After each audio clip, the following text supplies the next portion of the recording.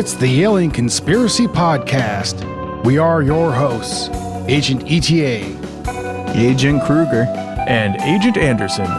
Come along as we examine UFO sightings, conspiracies, and all things strange. You can follow the show on Twitter at AlienConPod. We also have an email address, alienconpod@protonmail.com. We would love to hear from you. And don't forget to check out our Facebook page. All right, this week's episode, Operation Paperclip. This is a good one, guys.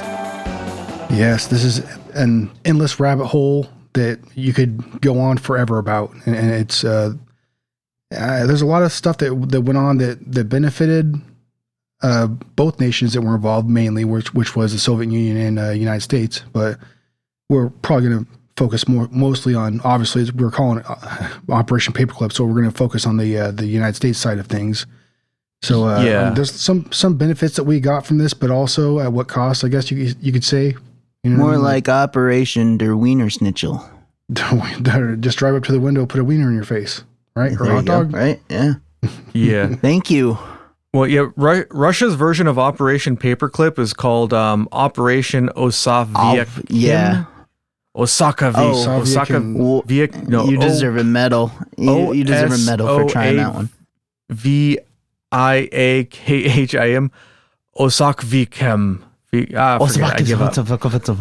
That they took like 2,200 like Germans, right? Yeah, they supposedly took a good deal more people, but there's stories about the conditions that those people also had to go through too. Right. But some of them were also war criminals. So, but the smart ones knew they would rather surrender on a nice slice of American pie. You know what I mean? Rather than a nice Russian gulag. Yeah. There were some people swept up by this operation that had supposedly committed some great atrocities, to the human race, basically, and the fact that they kind of, you could say, just got away with it, really. I think one of the big questions I kept on hearing from people over and over again, or, whether it be a documentary that I watched or article that I read or whatever, people, just keep on asking over and over again, where's the retribution for some of these people, because of what they had committed, and that's, one of the big questions, I guess, that overarches over this case. You know what I mean? Yeah. Well, let's start at the beginning. So I don't think we said what it actually was. For anybody unfamiliar with Operation Paperclip, this was a United States effort to basically nab a bunch of scientists and engineers and people like that from Nazi Germany. And the idea was, I guess Germany was ahead of everybody else on their war machines. And it was motivated basically by us not wanting them to go to other places, like either places like Spain or Egypt that were sort of aligned with the Nazis or at least sympathizers with them, or for them to go to like Russia and help out the Russians. Basically, we didn't want anybody else getting their hands on any of this sciencey goodness. We wanted it to work for us and our war machines instead. And if you look at some of the conditions that these people we got from Germany, they weren't really taken seriously at first. It seemed like they were but even Wernher von Braun, who I'm sure we'll talk about later, he wasn't really given a whole lot to do at first. So it kind of reinforces the idea that we weren't so much concerned with getting the stuff for ourselves obviously that was a goal, but we were more concerned to keep these people and their knowledge out of other countries' hands rather than get it for ourselves. It seems like was maybe the primary concern. But it originally began as Operation Overcast, and then it was later named, a couple years later, to Operation Paperclip. The origin story for this, at least for the people that they got for it, is, I don't know if you guys saw this, but it was pretty good. So it begins with something called the Ozenberg List. Germany they were kind of getting their asses kicked in the early 40s, and by 1943, they decided to call back thousands and thousands of scientists and engineers from their combat duty. They had all these people who were capable, like PhDs and whatnot, physicists and whoever. They were fighting on the front lines and getting killed every day. But at some point they said, all right, we need to bring these people back and have them come up with, you know, nastier surprises to help us win the war, basically was the idea. So a dude named Werner Olsenberg, the head of the Defense Research Association, he made a list of all the people that he wanted to be recalled that he thought would be useful, and they also profiled them based on how loyal they would be to the party and stuff like that. So this was going on in, you know, about 1943 is when this all started. In 1945, a Polish laboratory technician found the list torn up in a toilet, and he took the list and gave it to MI6, who then forwarded it to U.S. intelligence. And I'm just trying to imagine what would drive a person working in a, you know, in a lab. You see some torn up papers in a toilet and you're like, oh yeah, I definitely want to fish that out. That's got to be important. You know, if somebody was using it to wipe their ass, it's, I got to get my hands on that. There's got to be some good info behind those brown streaks. Yeah. Oh, for sure. Yeah. They ate the knowledge and then left it on the piece of paper. So anyways, this was like a really lucky find because it gave us a list of all the knowledgeable, probably not every scientist in the country, but probably the top people. It was just like a cheat sheet. It was like the Cliff's Notes to here are all the people who know anything about anything, you know, so it saved us a lot of time, which is, it's kind of like a cheat code, you know? So we have this list here of who we need to go nab. And this list was used as the basis of our list of made by U.S. Army Major Staver. He made a list of the Germans that we wanted to go get and capture and interrogate. And at first, I'm not sure that at first they really planned to ship them back here to the United States. They were more interested in just capturing them and seeing what they knew. But as they interrogated them and they realized how much knowledge they had, they wanted to hold on to them maybe long term, because after we release them, what's from stopping them from being captured by, you know, the Soviets or somebody else, right? Yeah. Yeah, and Wernher von Braun, by the way, was the #1 target on this list, apparently. He's a very important dude in Germany. Like I said, I'm sure we'll talk about him later. But he was the guy who developed the rocketry program for Germany, and he developed the V2, among other things. And if you know anything about World War II, you definitely know something about the V2 rocket. I don't think we really need to go into too much detail on that one. I mean, all that needs to be said is that rocket terrorized the English people for some time in World War II, you know? Yeah. And it was a horrible weapon. It was definitely a curse, not a blessing as we see it nowadays. And just even a blessing in any way. it to us, it might seem like a very primitive weapon, but for the time, it was incredibly advanced. And just to give you an idea, I believe the V2 rocket was the first man-made object to ever go into space. So we're talking about going from, you know, from fairly primitive weapons from World War I, airplanes that were so bad that like the average life expectancy was like a week or two for pilots or something like that, to having this rocket that can launch into space. It's just a pretty incredible leap forward. And they didn't have really good targeting technology for it, which they were developing, but they didn't have it yet. If they had developed that, then who knows what would have happened in the war. But luckily they didn't. They were fairly stupid rockets, but they were still leaps and bounds ahead of what else we had to fight with at the time. Yeah, their rocket program was definitely more advanced than ours, or 20 years ahead, if I'm not mistaken. Like we were definitely behind. Yeah. And no doubt about that. They had other stuff they did too, like they were experimenting with putting rockets on fighter planes, but they didn't work that good because they were so much faster than the regular propeller-driven airplanes that they didn't have they shot by them so quickly that they couldn't really draw a bead on them very easily. And controlling the speed of them was difficult, and landing and taking off, all that stuff was fairly difficult. So they weren't really a decisive technology in the war, but, you know, it wouldn't be too much longer until they would be. Yeah, and you know, there's actually one bullet that the world, I guess, potentially dodged during the situation too, which was their nuclear program. And their nuclear program wasn't as advanced as it was feared to have been, you know, from the Allies and stuff. You know, after the war, they found this out. Yeah. But if you think about it, their attention was drawn into different places. They had the ability to carry a payload long distances. If they had fused, you know, their V2 rockets with the, you know, a hydrogen bomb, you know what I mean, or an atomic bomb, we'd be in huge trouble. I mean, oh, sure. Yeah. Oh, yeah. Yeah, no question about it. Yeah, we didn't, when we bombed Japan, we didn't do it with a long range rocket like the V2.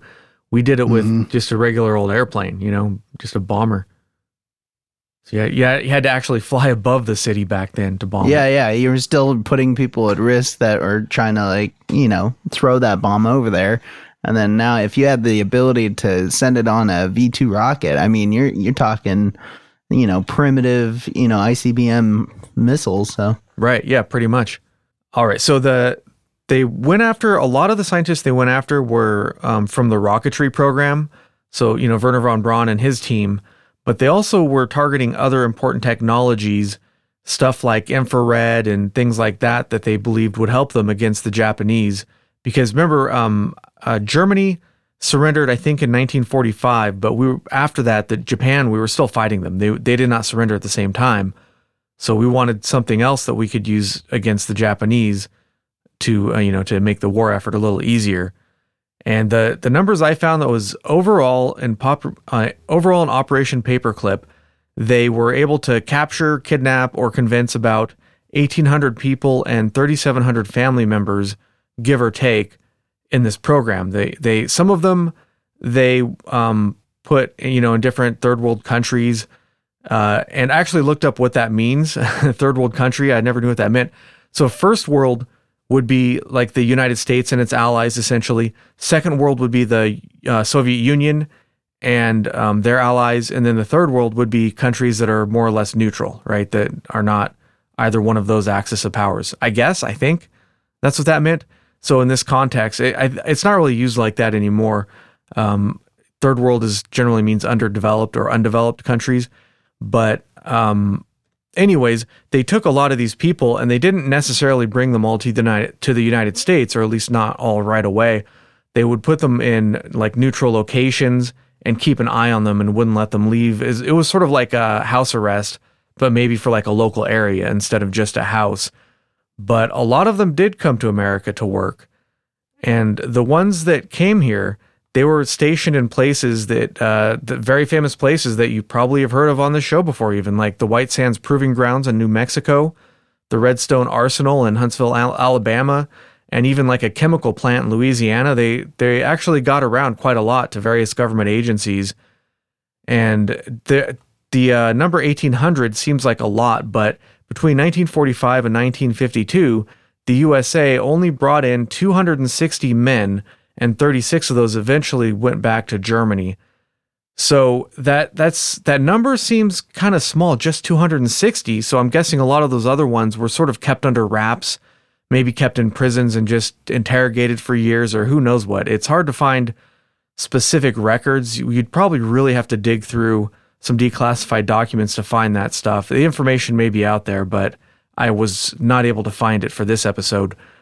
And another one that's kind of fun is good old Wright-Patterson Air Force Base, which was the home of Project Blue Book for a number of years, was host to 86 Project Operation Paperclip personnel. So it kind of makes your imagination go wild and think, well, maybe they were working on like Die Glocke type stuff there or something like that. Who knows? Yeah. But they were sent to Wright-Patterson specifically because that's where they were keeping German aircraft that had been captured. German aircraft and other technology that had been captured under Operation Lusty. And Lusty actually doesn't mean like, horny. It's something like like Luftwaffe or something. Hey, quick question. De Glocke or como se dice en inglés? Mm-hmm. Is it that bell, like the supposed like bell that like levitated or something like that they had? Yeah, Die Glocke is the bell. I haven't looked into it too much. It was like a bell-shaped craft or something. Yeah, either the bell or the propulsion technology that is what propels, it's supposed to be like some kind of saucer. anti-gravity propulsion or something, right? Yeah, from what I gather, there isn't the evidence for the Glocke being an actual thing that could have done something. It doesn't seem to be that great. It's mostly, it seems pretty flimsy, but I don't know, maybe it could be a topic for another episode. We covered this. No, we covered this. It was two Germans hopped in it, remember? And then they got sent back in time, or forward in time. Yeah. And then they were jettisoned into Kecksburg. Yeah, so, that's right. Kecksburg incident. Oh, yeah. Oh, that's right. They brought us Der Wiener Schnitzel. That's how we... Yeah. Oh, thank God for those chili cheese dogs, especially with Hell the yeah. pretzel buns. Especially with the pretzel buns. I mean, come on, you know. Don't be sleeping on the kraut dog. Well, Oh, those are good. Das ist sehr gut, yeah. I love pretzel buns. They're great on hamburgers, hot dogs, they're anything. I love them. They're delicious. But nobody else likes them, so I can never get them, unfortunately.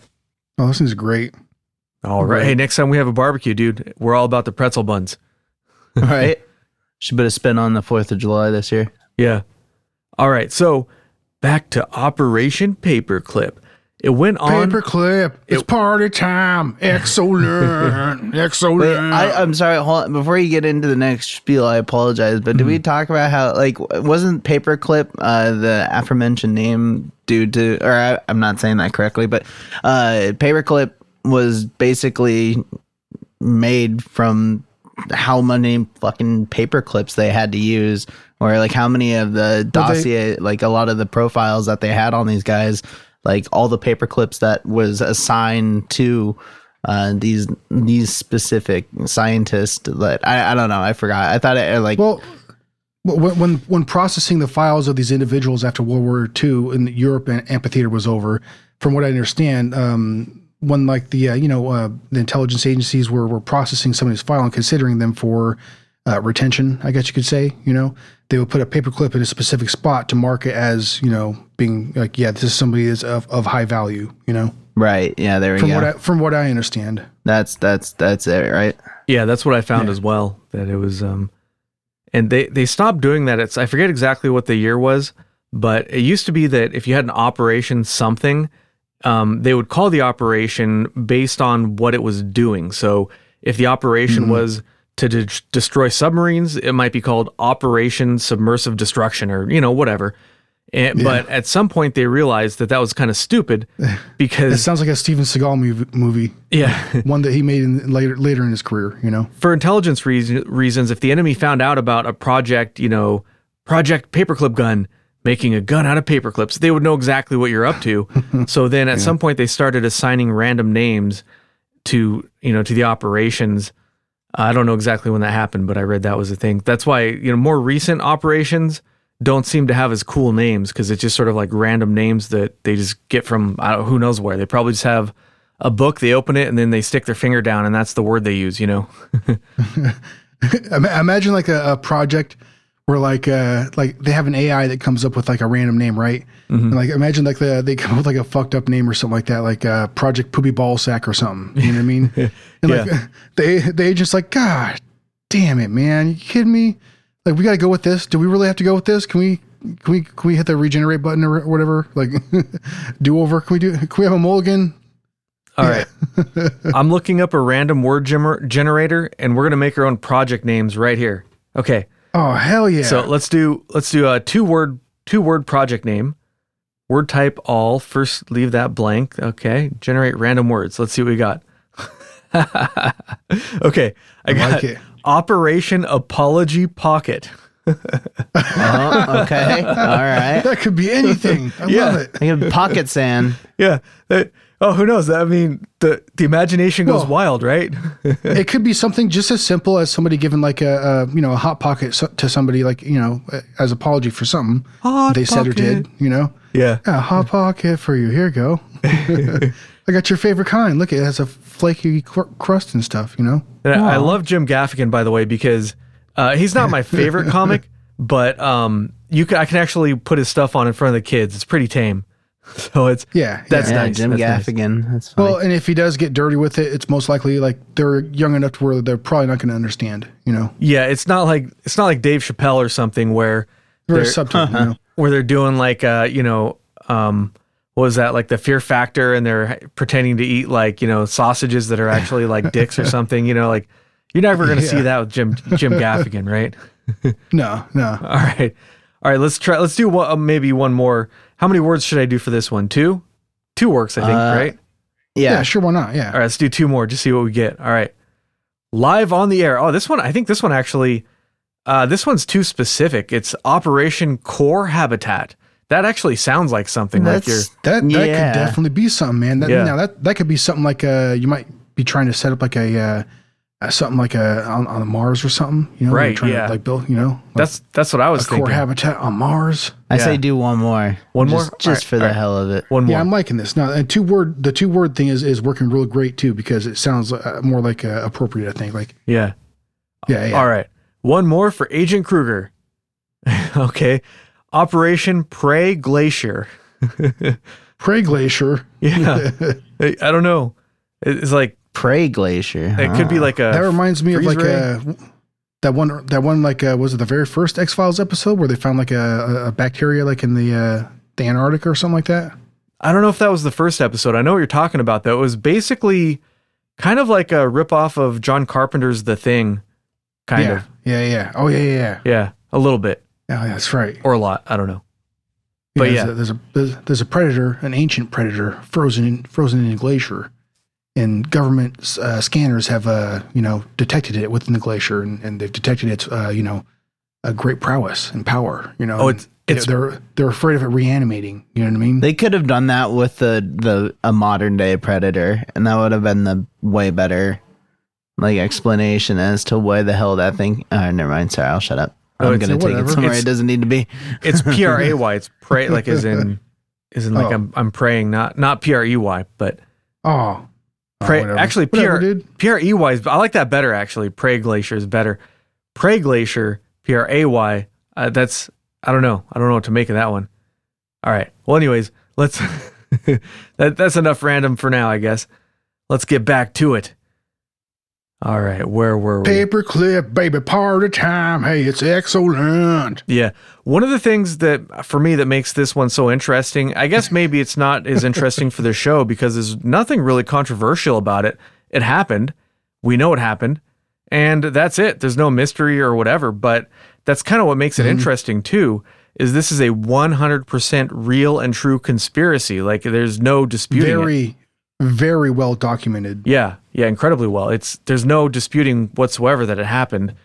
And it's, just next time somebody says that conspiracies are not real, just bring up Operation Paperclip. You'd be like, well, what about Operation Paperclip? Yeah, Well, what about that though? yeah, put that in your pipe and smoke it, Mr. Skeptical. Mhm. Okay, here we were. So it went, I was really surprised to know this, but Operation Paperclip was actually a thing until about 1990. And by then, I guess Really? they kept bringing in people throughout the years, and they brought in the last people in 1990. And by that time, 1,600 men total had been imported to the United States. So that includes like the people who were kept abroad, but like by that time we had gotten that many total. And it was so apparently this was part of the intellectual reparations owed to the United States and United Kingdoms. And the intellectual reparations that were, for Germany being dicks during the war, basically, reparations, they were valued at $10 billion. That's about $150 billion in today's money. I looked it up. According to the interwebs, the internet told me that that's $150 billion in today's money. And That's a lot. I don't know how they arrived at this figure or how valuable each individual person was, but the takeaway here that I kind of made me do a double take was that yes, in case you weren't paying attention, actual living people were used to pay reparations to the United States as recently as 1990. Just wrap That's your head kinda around crazy. That is kind of crazy. that. It's just let me say that again in case you missed it. They used scientists from Germany as recently as 1990 to repay reparations. Not money, but actual people. It's crazy. I did not know that before. This is one of the most interesting details that I found while looking into this case for this one. Oh, give me a second. I need a drink of water. Edit. All right, I gotta take a piss. Real bad. I gotta take a piss. I'll be right. back. Got some dry mouth there. Some dry mouth. It's the worst mouth. Yeah. This one might be a little on the shorter side. I don't know, but whatever. I could see it being that, but it's still interesting as hell. Like, I've been, what's a good show to watch in correlation with this is, oh God, it's Hunter X, I believe it's called. I need a why did I do this? but it's specifically about hunting Nazis and specifically Germans that came over from Operation Paperclip, and that some of them are actually still like inciting the new Reich, the Fourth Reich instead. So it's like, it's really a good watch, but it's kind of over the top, but it's, if you're in the mood for it kind of thing. And it's like it was based off a comic, but I gotta look it up now. I've been watching a lot of Robot Wars lately. Oh, Robot Wars. Good, simple fun, man. Robots smashing the crap out of each other. What more do you want out of life, really? Yeah, you can't ask for more. Were you just talking about robots smashing the crap out of each other? Yeah, I was saying, Yes, sir. I've been watching Robot Wars lately. Oh, nice. It's with Kenny Florin. Well, no, that's the United States one. I've been watching the English version because the United States one, in order to get that one, I have to subscribe to like some $70 a month streaming service or television channel or something. I'm like, yeah, hell no. I do want to see Kenny Florian talking about robots smashing each other, but I ain't paying $70 a month to do it. So whatever. Yeah. You know what I mean? Yeah, I'm on board with that. Yeah. Tell you that much. Yeah, although I gotta say, when I found out Kenny Florian was doing that show, I was pretty excited. I'm like, hell yeah, dude. I want to watch that. I would have never thought about it, but it makes perfect sense for some reason. Yeah, it does. I don't know why, but the guy who does the commentating for the UK show, I think his name's Jonathan Pierce. He's like a really over-the-top sports commentator guy, and he just gets really silly with it, but like in a fun way. So he does a really good job with the UK version is really good. And it's the host is Craig Charles. He's pretty famous over there in England. If you've seen it like Red Dwarf or something like that, you might know who he is, but he's probably not real huge in the United States. The only 3 British hosts that I am willing to accept, in all honesty, is either Jeremy Clarkson, James May, or what was the other guy? Who's the third guy on Top Gear? So basically, everyone from Top Gear. Or yeah. The three guys from Top Gear. You know what I mean? I will only accept them. All right. Well, you might accept some of the pit reporters because from Robot Wars, because they're pretty easy on the eyes. They pick some nice ladies to do that job. Well, that's a horse of a different color right there. Yeah, exactly. Yes, sir. All right. Let's get back to it. Where was I? All right. Oh, yeah. Let me do the intro again.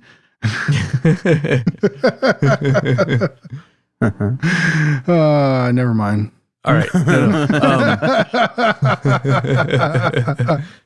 Operation Paperclip, baby, party time. Excellent. I wish I had like a little guitar lick ready to go, but I don't.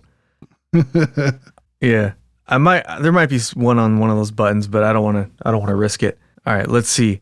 Where was I? Oh yeah. Next I was going to talk about some of the people that came over, just what they got up to once they were here. They were a lot of them were very successful working in the United States. For example, go ahead. A good majority of them got American citizenship. So I mean, they basically just got forgiven for whatever they did during the war. Which some of that stuff, like we had alluded to earlier, was very atrocious. Especially some of the more atrocious stories that really are going to make you.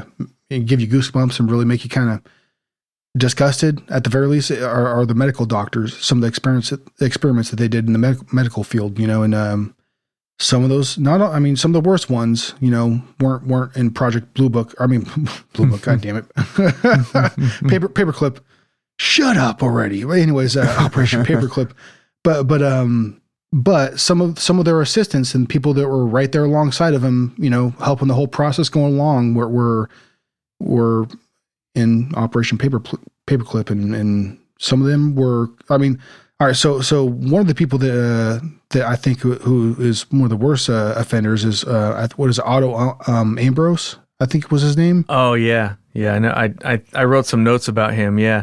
But before we get to, am I getting off topic here? I just derailed the whole thing, didn't I? No. Let's get to him in just a minute. I just wanted to talk about like general stuff. So, just for example, four of the people from Operation Paperclip were awarded the NASA Distinguished Service Medal in 1969. And a lot of them became leaders in their fields, like Eberhard Friedrich Michael Rees, who became the second director of NASA's Marshall Space Flight Center. And another guy, there's a lot of these guys who achieved very high success. I just pulled a couple of them at random. Another one, Siegfried Niemeyer, was awarded the Department of Defense Distinguished Civilian Service Award, and that's the highest award that they give to civilians. So these people were respected by the government, right? And then, like you're talking about people with human experimentation. Well, for example, one guy named Walter Schreiber was linked to human experiments after he was imported to America, and I think in the early 50s, like right after he came here, a newspaper exposed him as basically being a Nazi war criminal who had done really nasty stuff. And wouldn't you know it, the U.S. military helped to relocate him to Argentina because, you can't have those Nazis paying for what they did. It's crazy. There was multiple of them that did that were experimenters on human, like just doing atrocious things to humans, and they just seamlessly seemed to just get away with it. Not entirely, but it's just, you know what I mean. Like some of the more atrocious things also was like some of the experimentation they did with like biological weapons with that program. Or twins, yeah, or like hell, they were using the effects of hypothermia. They would sit in prisoners, POWs, in cold water to see how long they would last, just so they can figure out how they can warm their bodies better, just in colder climates. They just, if they had a question for it, they had guinea pigs. Sorry, and it's needless too, because the answer, of course, is put on more jackets, you dumbass. You don't need, Yeah, right. And have Hugo Boss make you more coats. Come on. Yeah, do whatever you can to protect internal temperature. Yeah, I just wanted to talk about those awards real quick. Did you want to say some stuff about Otto Ambrose? Because I have some notes on him. Man, that motherfucking Otto Ambrose, dude.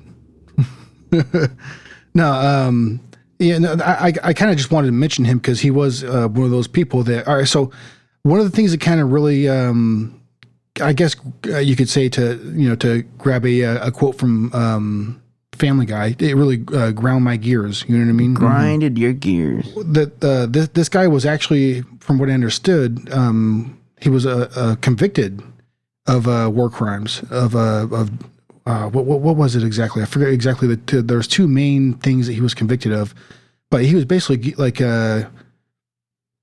just completely relieved of his responsibility for those atrocities, like he didn't pay any repercussions. And one of the things that all right, so after the war, before the war, when he was working for Hitler and the Third Reich, he actually had been somebody that was of great importance to Hitler, great importance indeed, because he actually invented synthetic rubber. Right. And that was a huge boost to the war effort because they were definitely running out of that particular type of resource, so it may not seem like a big deal, but yeah, it's a huge deal. He was one of Hitler's favorites. Yeah.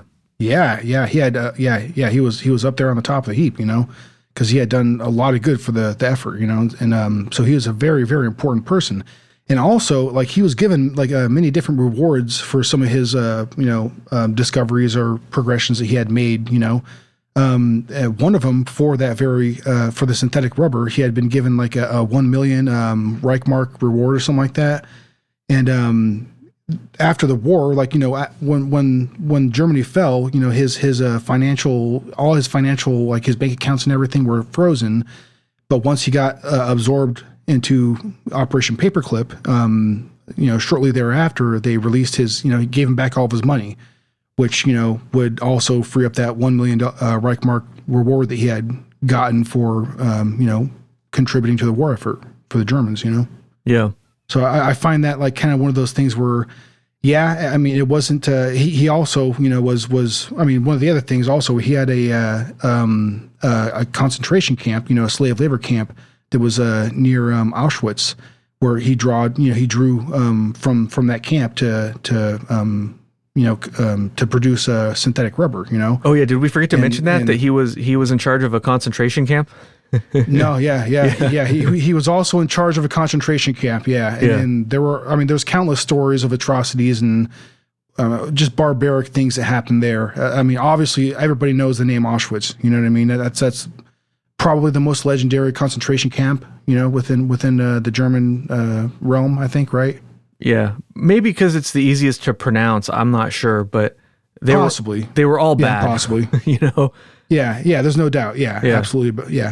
But this guy's a bad dude, and not only was he given back control of his all of his finances, after he had also been given, I think he was given citizenship in this country as well. I think, if I'm not mistaken, he might have been one of the ones. He was one. If I'm not mistaken, I actually think he was one of those particular individuals after the war, right after they called the hot potato.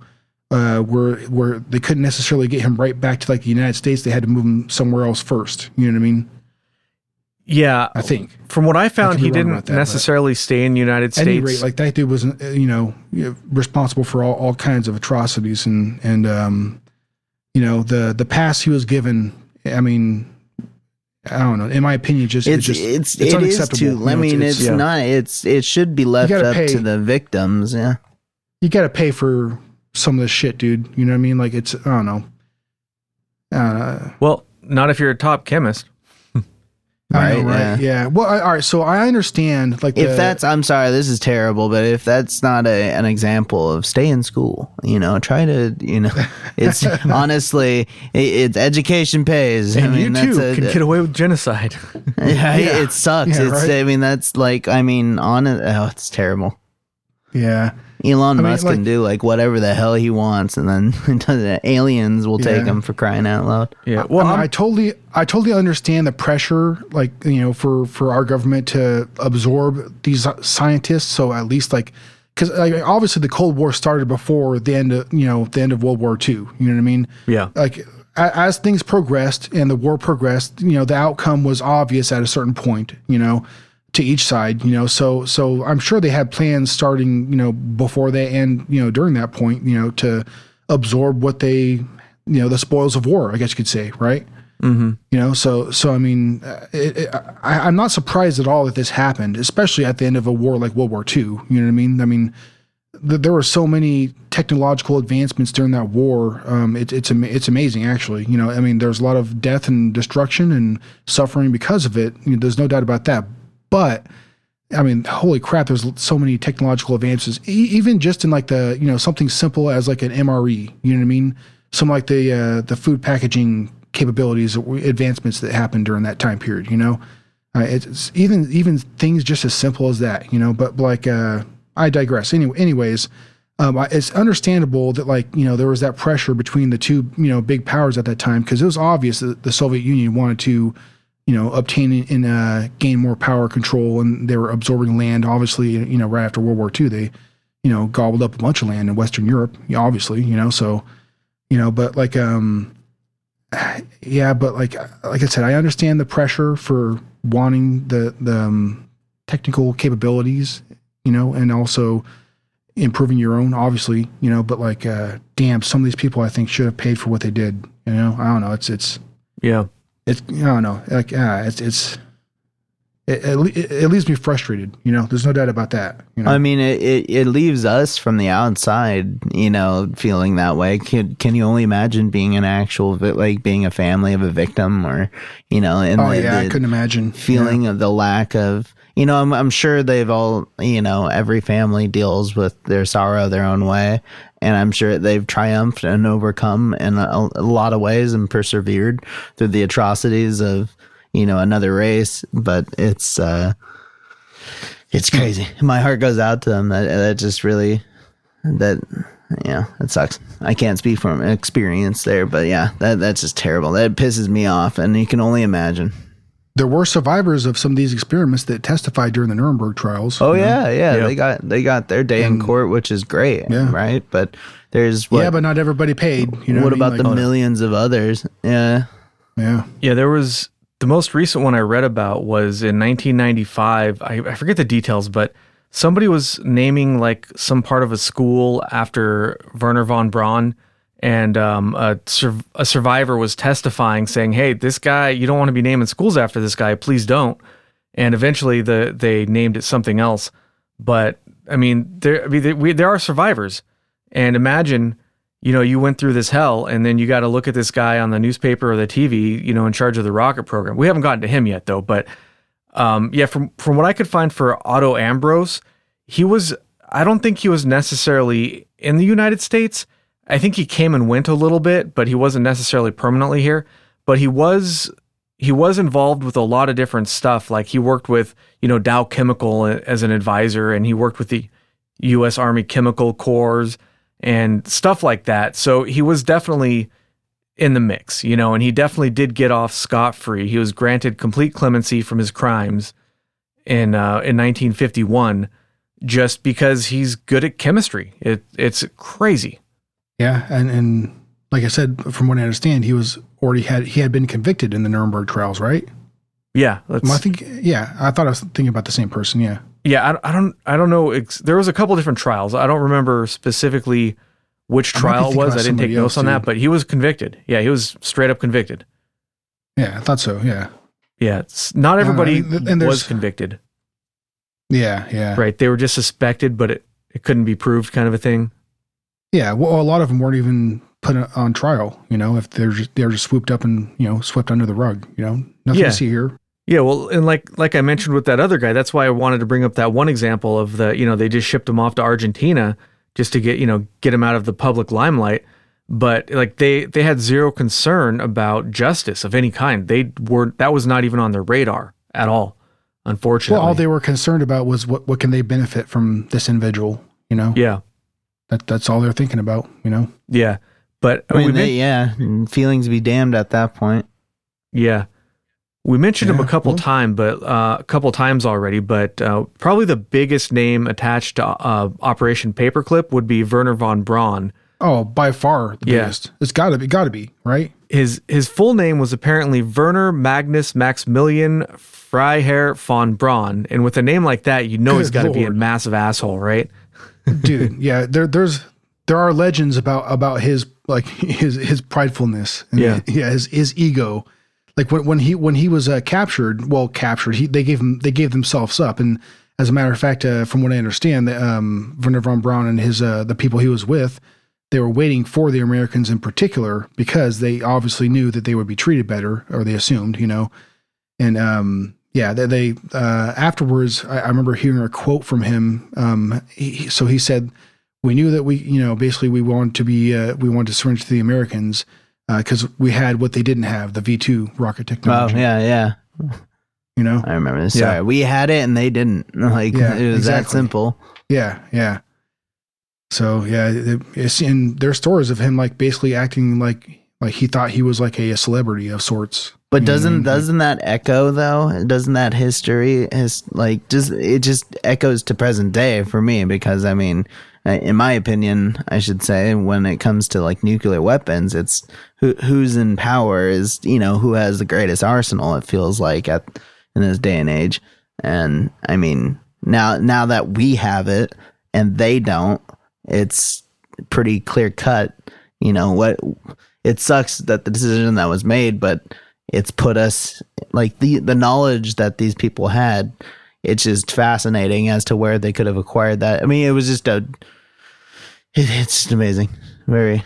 I don't justify it or whatever, and if anything, letting him live to do what he has done is create not just him, but for other situations, other people that, there's a lot of necessary evils that we put up with that, maybe we didn't need, maybe the world was better off without it. Well, and that's the thing that kind of boggles my mind is it's not like we didn't have scientists. In fact, it's been said that if Wernher von Braun was in charge of the parts of the space race, like developing the propulsion systems, essentially, and if because he was overly cautious, he slowed the program down because he wanted to do more tests and be more cautious and make extra sure. Because of that, supposedly, that's why the Soviets got people into space first. It's not something that's well advertised in the United States history books, but the first man in space was actually Russian, not American. And that's probably because of Wernher von Braun. If he hadn't been on the program, there's a good chance that it would have been American, at least a much better chance than it not happening at all. But that's the thing, is like, was this guy a smart dude? Yeah, but he wasn't the only guy on the planet who could develop rockets, you know? And the Soviets won twice in a row with Sputnik, and which was the first satellite, right? Yeah. And then also being the first country to put people in space, you know? Yeah. And that's two big wins right there, two huge wins, which is correct me if I'm wrong, and I'm sorry to cut it. Like, Russia's also been ahead in other facets. Like, they've been supposedly the first to launch a unmanned drone into Jupiter, right? Or was it?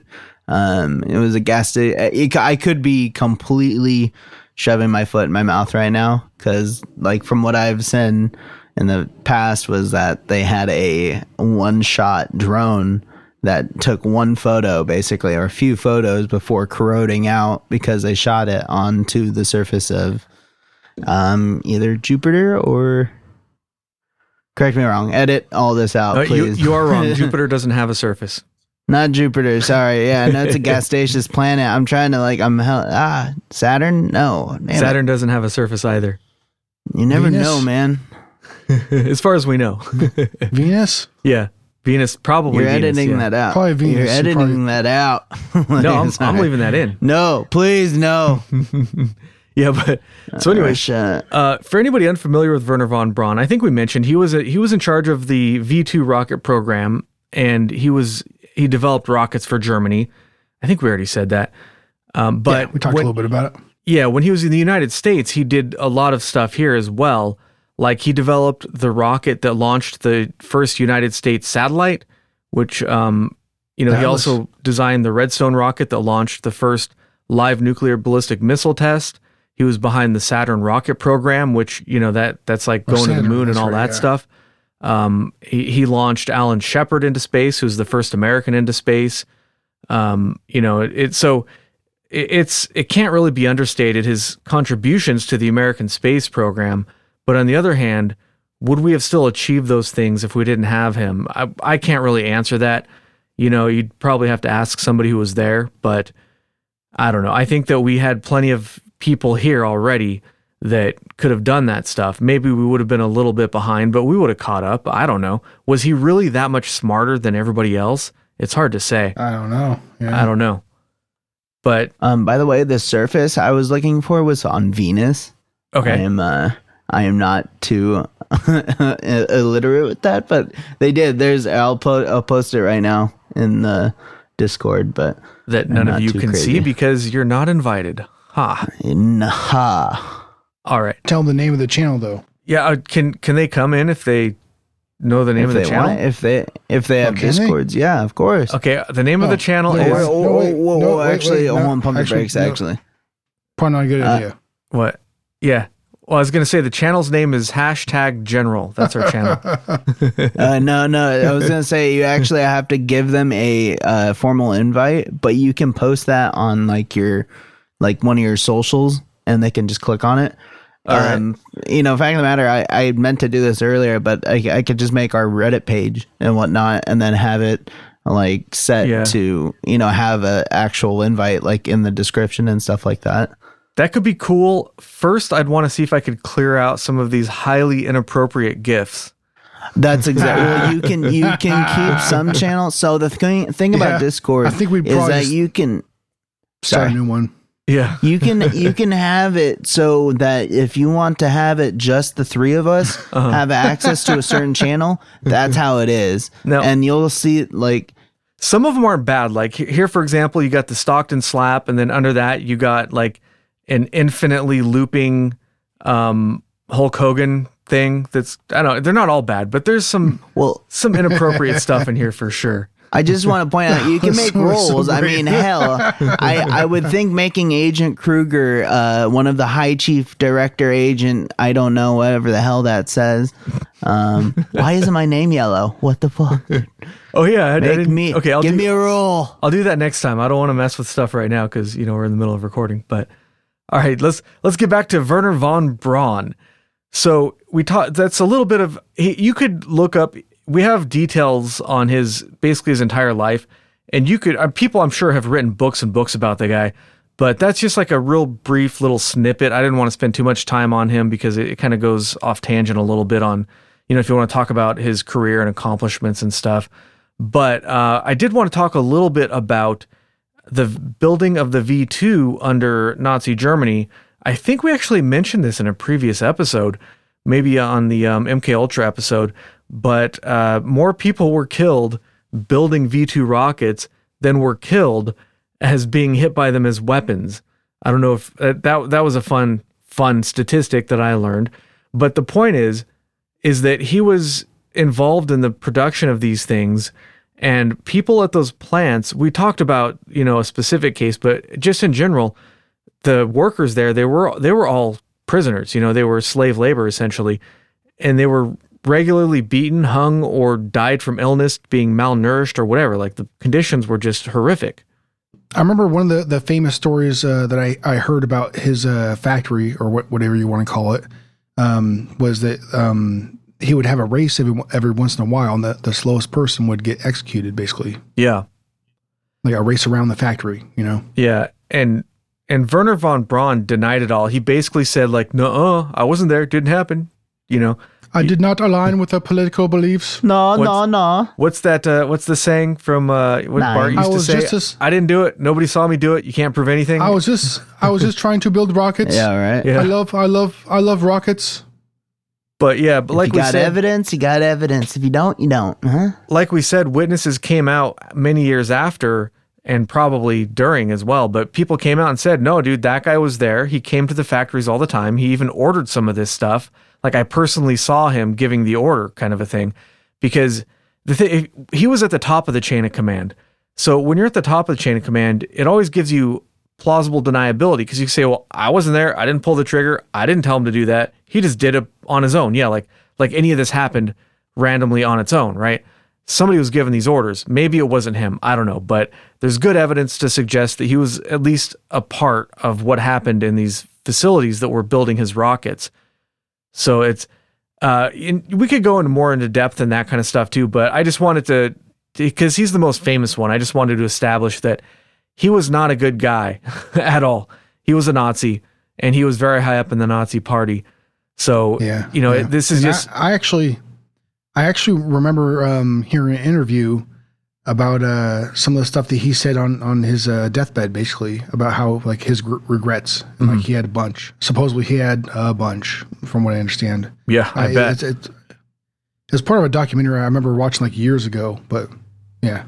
It's interesting to see a human's condition to be able to forget or to forgive. I don't know if it's, I would say forget more than forgive, of course, in this situation, but it's, I don't know. It's crazy because there's more things in our life that we have around us that have done more, not done more than, some of the Nazis, but, have been, at the hand of other atrocities in itself, and they're a part of our culture, basically. Yeah. And it's, Sorry, like I was kind of ranting earlier, but, why did we have to take these guys, give them high paying jobs, the awesome jobs, give them awards and stuff? Why couldn't we just put them in prison somewhere, lock and key, and not let them out so that the Russians couldn't get their hands on them, right? I mean, why did we have to, I don't know. The whole thing. Would it be war propaganda? Would it be like a sign to, hey guys, this should be a message to all you other assholes that are out there that are doing things that you shouldn't. But if you do it for us, we'll look the other way. And it's kind of like, I don't want to speak for, other people, but hell, if I was in charge, that's you're gonna play dirty. Well, I mean, you're getting dirty right there. You're headhunting all the best. Like your best villains to keep them closer, kind of type deal. Yeah, I don't know. I don't agree with it, but it's well. And the thing is like I can understand if you put yourself in the historical place of the leadership back then. They don't know exactly what the capabilities are that the Soviets have. They know the Soviets are working on things like nuclear weapons, and they did develop them at some point, obviously. but we don't know what their technology is like. So we're probably scared shitless of them getting far enough ahead of us so that they can just take us over without much effort. And, back then they were developing things like the nuclear weapon and things that were out of science fiction novels, like new jet airplanes and stuff that had just a few years or even months previously, it was just the figment of somebody's imagination. And now we have fiction coming to life in front of our very eyes. So I could see them just basically freaking out all the time and being super paranoid about, oh my God, what have the Russians developed this week? Are they going to come and get us? Is this going to be the week where we lose? So I guess from that context, maybe it makes a little more sense that we would try to get all the knowledge possible from these people, but I still don't have to like it, Correct. Yeah. But yeah. I mean, but that is what separates us from some of the other. I mean, I don't know. Like, instead of a bullet to the head, we try to seek out justice in due court. I mean, I don't know. It's fucking weird. It's a wacky topic, that's for sure. Yeah, by the way, I just want to correct the Russians. The Russians, being as crafty as they are, they threw a probe into Venus and snapped a picture of the surface of Venus, which is what I was trying to show you guys. That's what I posted in Discord amongst Arnold Schwarzenegger flexing. All right, sweet. Oh yeah. I think when I first found that out, I was just kind of, my jaw kind of dropped. I was like, what the hell? Those crafty motherfuckers, sneaky son of bitches. Yeah. All right. Well, that's pretty much all I had on Operation Paperclip. How about you guys? Yeah. I don't know. I honestly, like, we could just keep going on it. I love this topic, and but I also recommended that show that I wanted you guys to peek out, that Hunters on Amazon. Mm-hmm.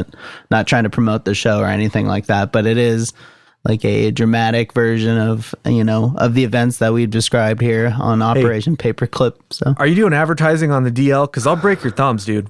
No, sir. No, it's kidding. Jeff Bezos, get out of my room. I'm talking to my best friends. All right. Well, I guess that about wraps it up for this week's episode. Thanks for listening. You can follow the show on Twitter at AlienConPod. We also have an email address, alienconpod@protonmail.com. We would love to hear from you. And if you enjoyed the show, you could really help us out by giving us a good review wherever you listen to podcasts and suggesting the show to your friends.